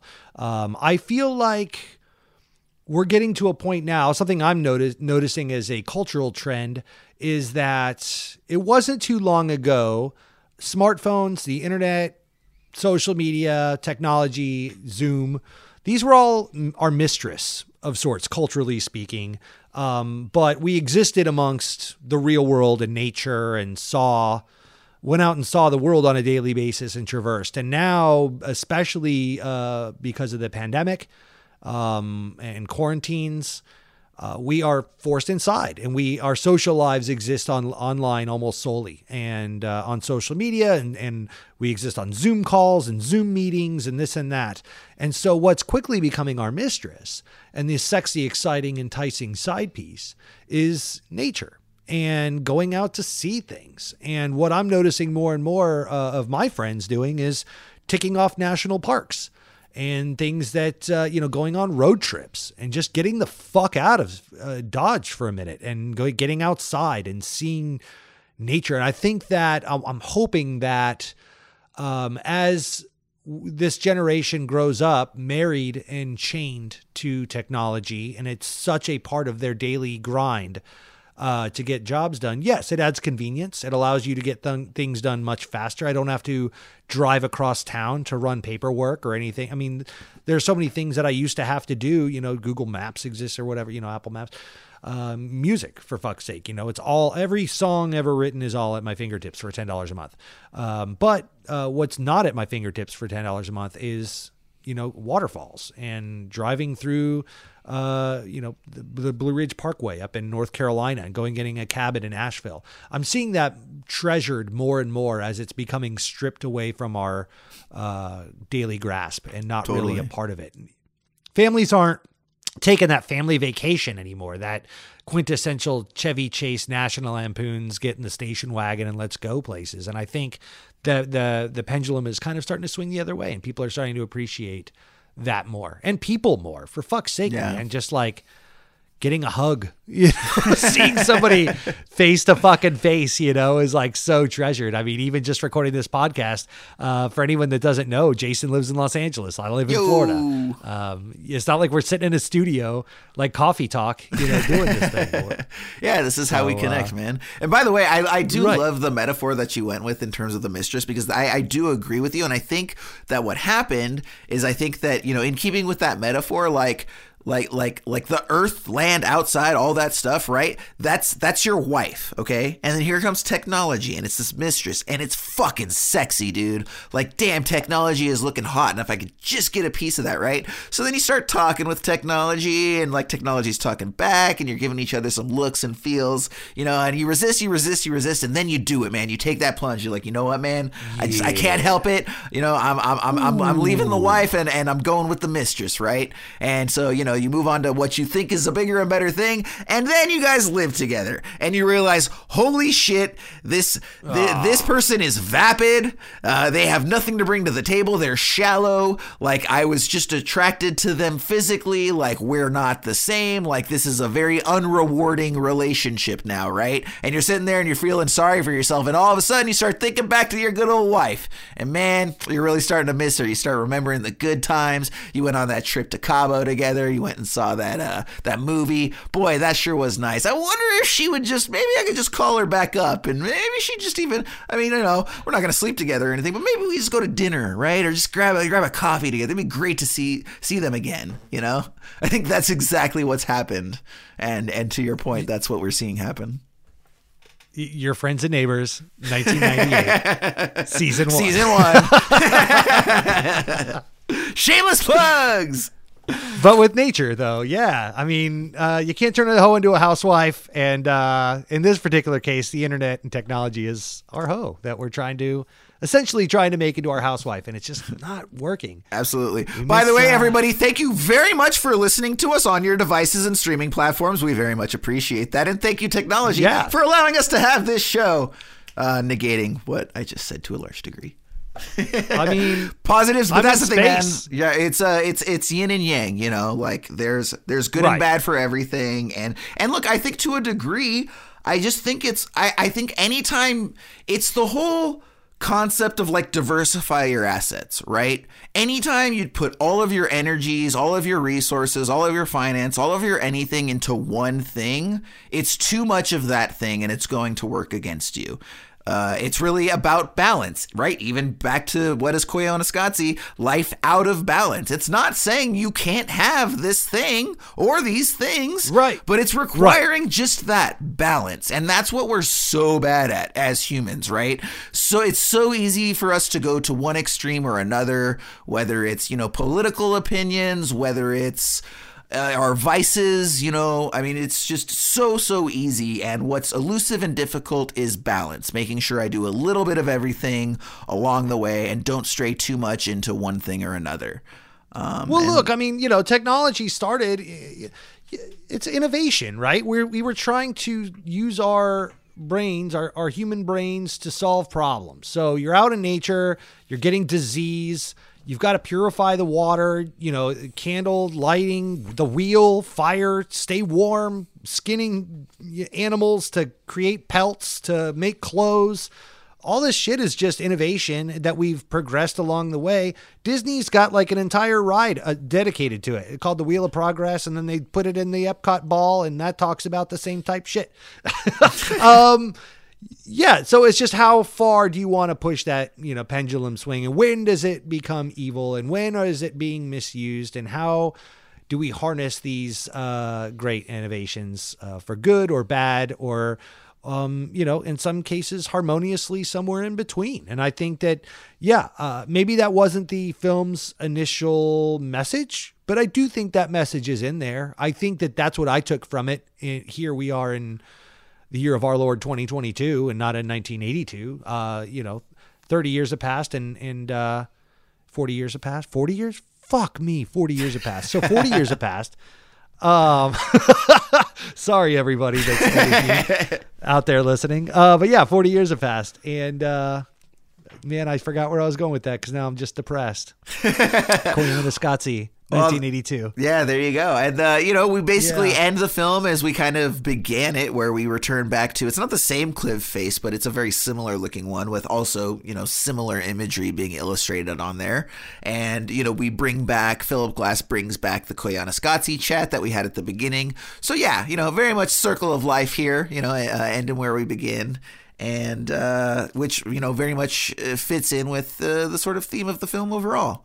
So that is Koyaanisqatsi. And Ryan, we're going to go ahead, and as we do, we're going to do 3 adjectives. But I think that you're going to be happy that for old Jason's, he's bringing back Metaphor Edition. So yeah, I love Metaphor Edition. Had some fun with that several episodes ago. Going to bring that one back. But before we get into that, Ryan, just go ahead and give us your 3 adjectives. Well, fuck me. I'm just going to blow right through mine. Mine are pretty standard. Peaceful. I'm going to chalk that up to Philip Glass. That guy slaps. He took a lot of this and made sense of it. I think that any one of these dudes, Reggio or Fricke or Glass, would all agree that without the score, hoopla.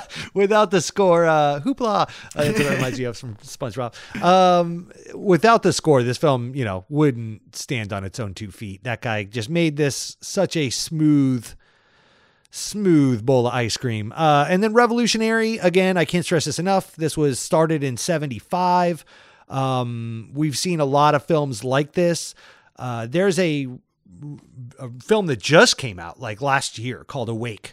Or Awake, something like that. I think it's Awake. By Tom Lowe. Sure. And that guy is the next generation. It's actually produced by Godfrey Reggio of all things. Oh, wow. And so he's involved in that stew. But yeah, he's the new master of time lapse and hyperlapse. Looks fucking sick. Need to see it. It's on Amazon Prime. But yeah, this for its time, revolutionary as fuck, and nobody had seen anything like this. That's one. If you go back and look at original reviews, one person after the next said they had never seen anything like this before, and that's why Coppola slapped his name on it, because he's like, dude, this blew my mind. Yeah. And last, Artie. This is not. This is yet another film that is not for everybody, and I would not recommend to anyone. But if this is your film, then this is your film. But I will also say, watch Baraka. Like, that's just the superior. Like, this is the OG gangster of these kinds of movies. And we do a great job of trying to connect with where things start and to get back to the unpopular version of things. Like, we watched The Brood by Cronenberg a few movies ago. That's not his sexiest film. We know that. The Fly is his sexiest film. It fucking holds up. We love that movie. We're not here to talk about why this film is better than that film and so on. We're trying to get to the heart of the matter and see, where does this shit come from? Like, trace it back, you know? What were these people doing back in the day before all that? We watched Steven Spielberg's Duel. So this is that. This is the pre-Baraka. But go watch Baraka or Samsara. Both those movies fuck. So anyway, Jason, what about you, buddy? Let's get into your metaphors. All right. 3 Adjectives Metaphor Edition coming back at you here. So, first one. All right, Ryan, if I was to tell you that my first metaphor could be described as the, quote, drink of choice at an early 2000s hip-hop club, what would I be talking about? Drink of choice at an early 2000s hip-hop club.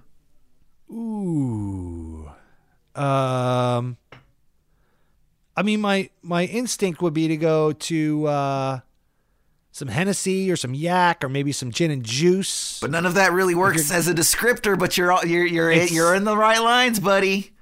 What's one of those that could also work as a descriptor? It doesn't work as a descriptor.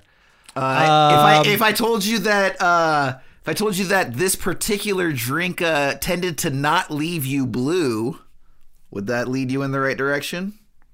I mean, are we talking vodka Red Bull? We are talking Hypnotic, sir. This is a Hypnotic film. Got it. The old Incredible Hulk. Drink of choice at an early 2000s hip-hop club, Hypnotic. This is a Hypnotic film. Number 2 is going to be a bit of a stretch, which is why I sandwiched it in the middle. We'll see how this goes. You can let me know. If I told you that this film could be described as a 6-month AV department internship, how could you possibly interpret that? 6-month AV department internship. Like I said, it's a stretch, so, you know. But and I'm supposed to get like a metaphor from this? Yeah. Like a word? Yeah. You're going for words, not so this is a hybrid. This is 2 words, actually. Okay, this is a hyphenate. Mm-hmm.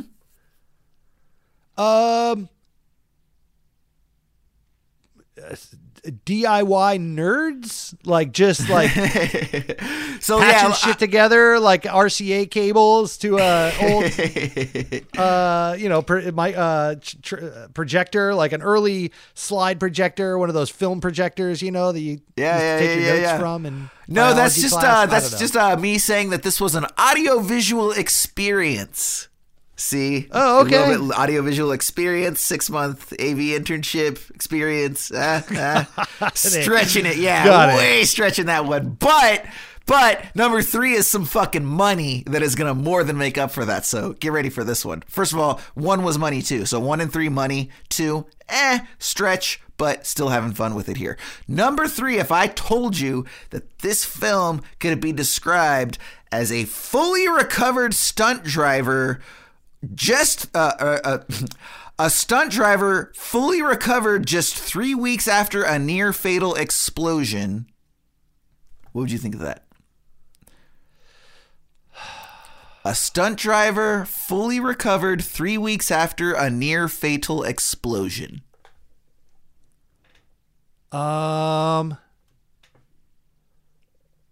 This was a stunt driver.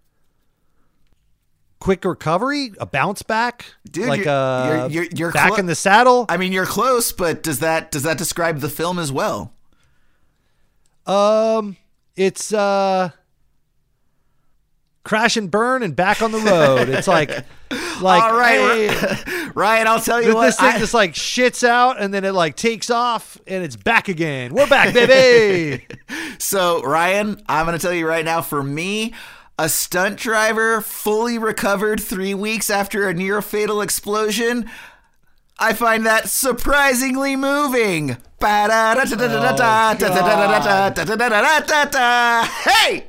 Ladies and gentlemen, this has now Bam! become our last episode for the Bam! season. We're cutting it. We're wrapping it up. Johnny Carson's got nothing on me.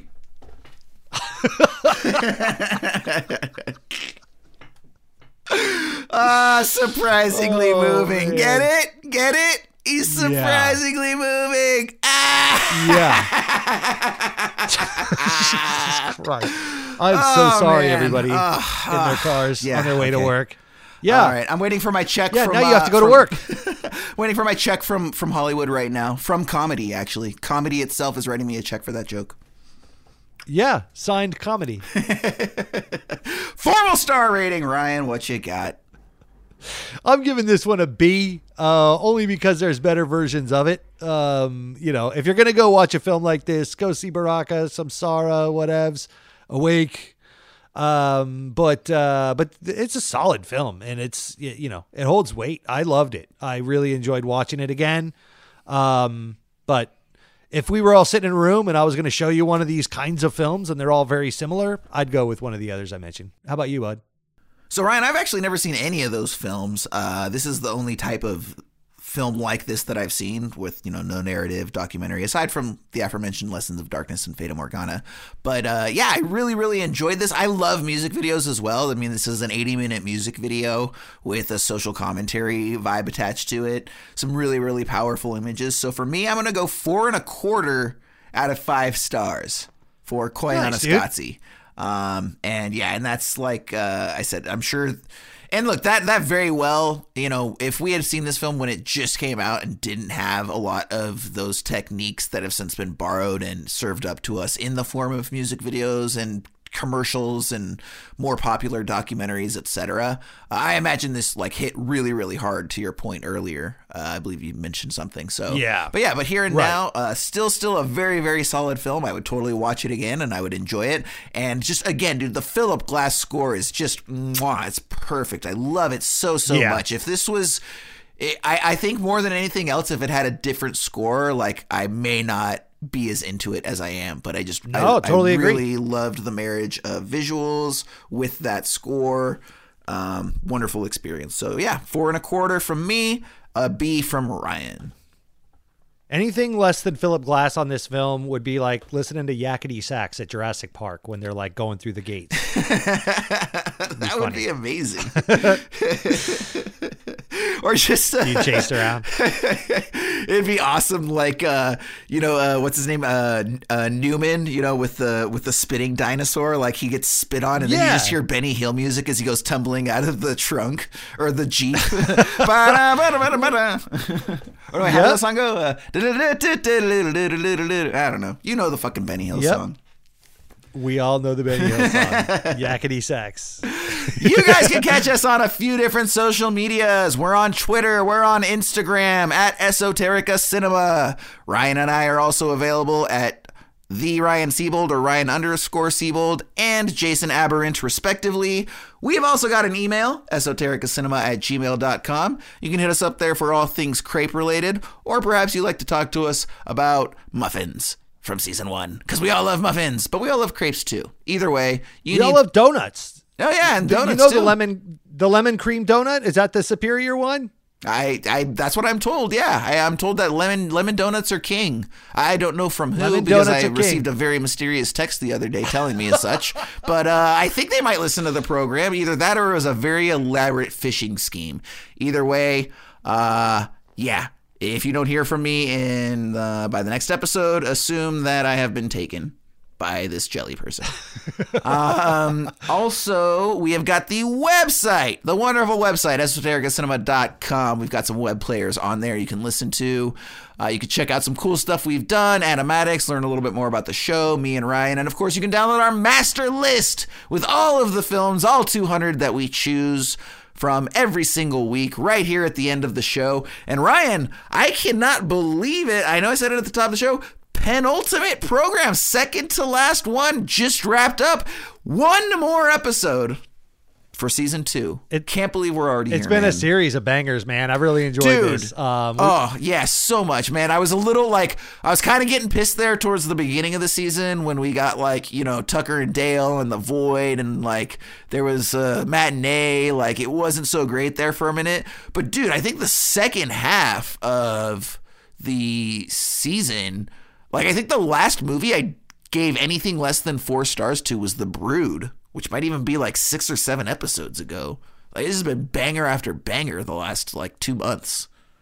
And the guest hosts, man. I mean, we've had so Eddie awesome. Diax, we've had Daniel Segura, we've had Cameron, our great friend from the Green Shirt podcast. Yeah. So, Craig and we've got Seamus some there banger from Repeat sketches. Viewing. We did the awesome Night Dude, Court thing. I miss Craig.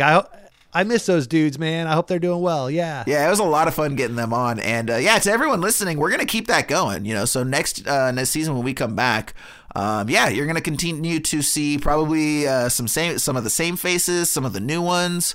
We're also going to be getting out there trying to guest. We got some things going on there actually right now. So you should hear us guesting on some programs in the next couple months while we're on a break here at Esoterica Cinema. So yeah, man, been loving the guests and everyone's been awesome. All right, man. So I guess with that being said, we should go ahead and get into our next film here then, huh? Our last one. Let's do it. The last one, man. All right. Let's hope it's a good one, dude.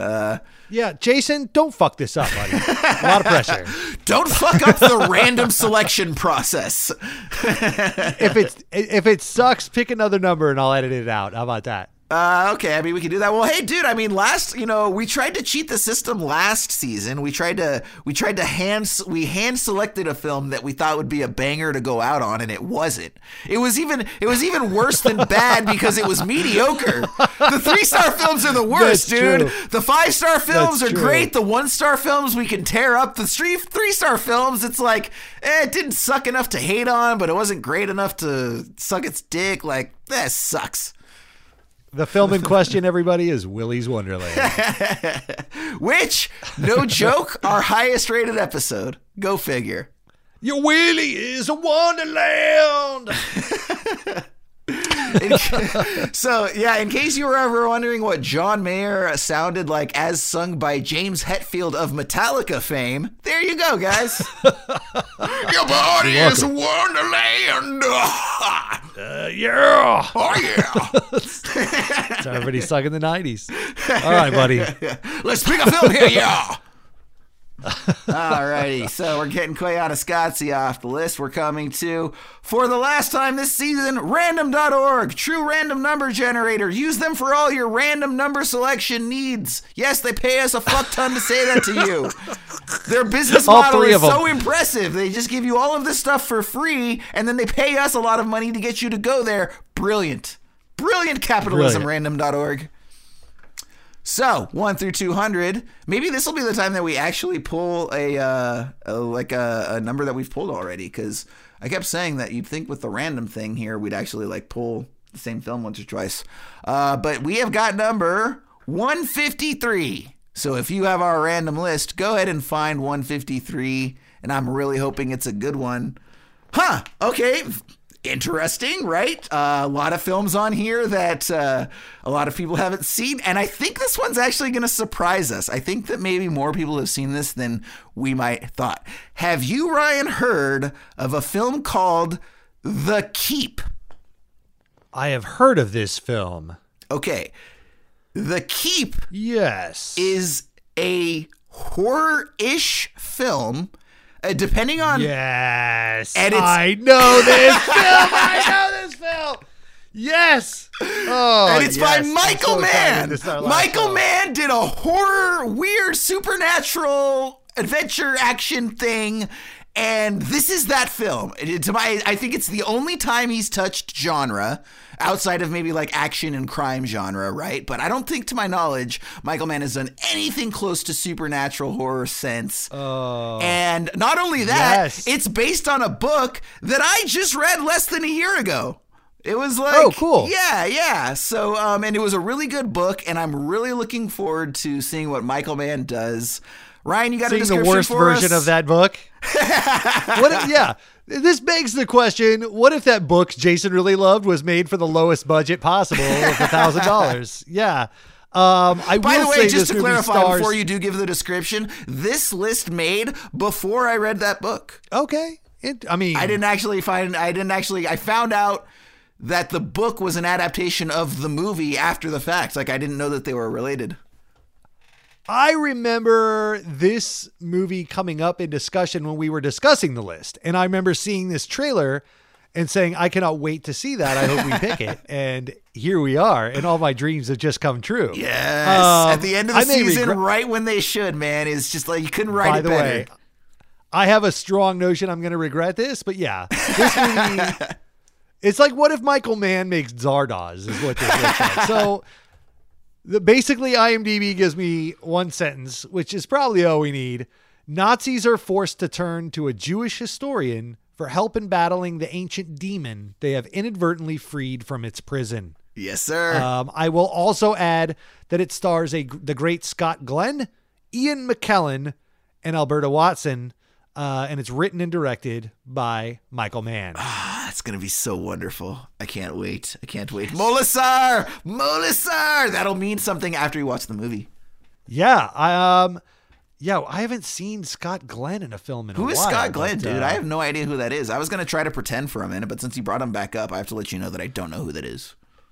Scott Glenn, you're not a Marvel guy, but he played, I think it's called The Stick or something like that in the Netflix Daredevil series that was very highly acclaimed. Oh, I saw the first two seasons of that, actually. Yeah, so he was like the sensei Mr. Miyagi guy that was like helping him train to fight the hand or whatever it was. Mm-hmm. He's been in a bazillion things. He was also in Sucker Punch. He was fuck that movie. Like the mystic guy that was like leading the blonde girl around.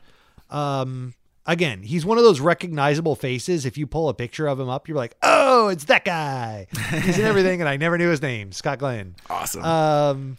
And then obviously we know Ian McKellen as Yes.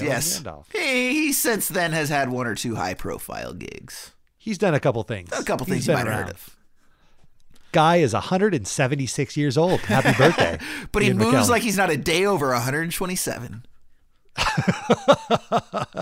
But yes, I cannot wait to see The Keep next week. Yeah, same. So that's going to be a lot of fun. So yeah, I know that it's out there on the streaming platform, so you guys can find The Keep where you watch your films. Be sure to watch it in advance of our next episode, or don't. Either way, hopefully you enjoy the episodes regardless of whether you've seen them or not. But yeah, that's what we got on tap for you. So go ahead and check out The Keep, and we will see you next week for our final episode of Season 2 of Esoterica Cinema. Stick around for a fake commercial.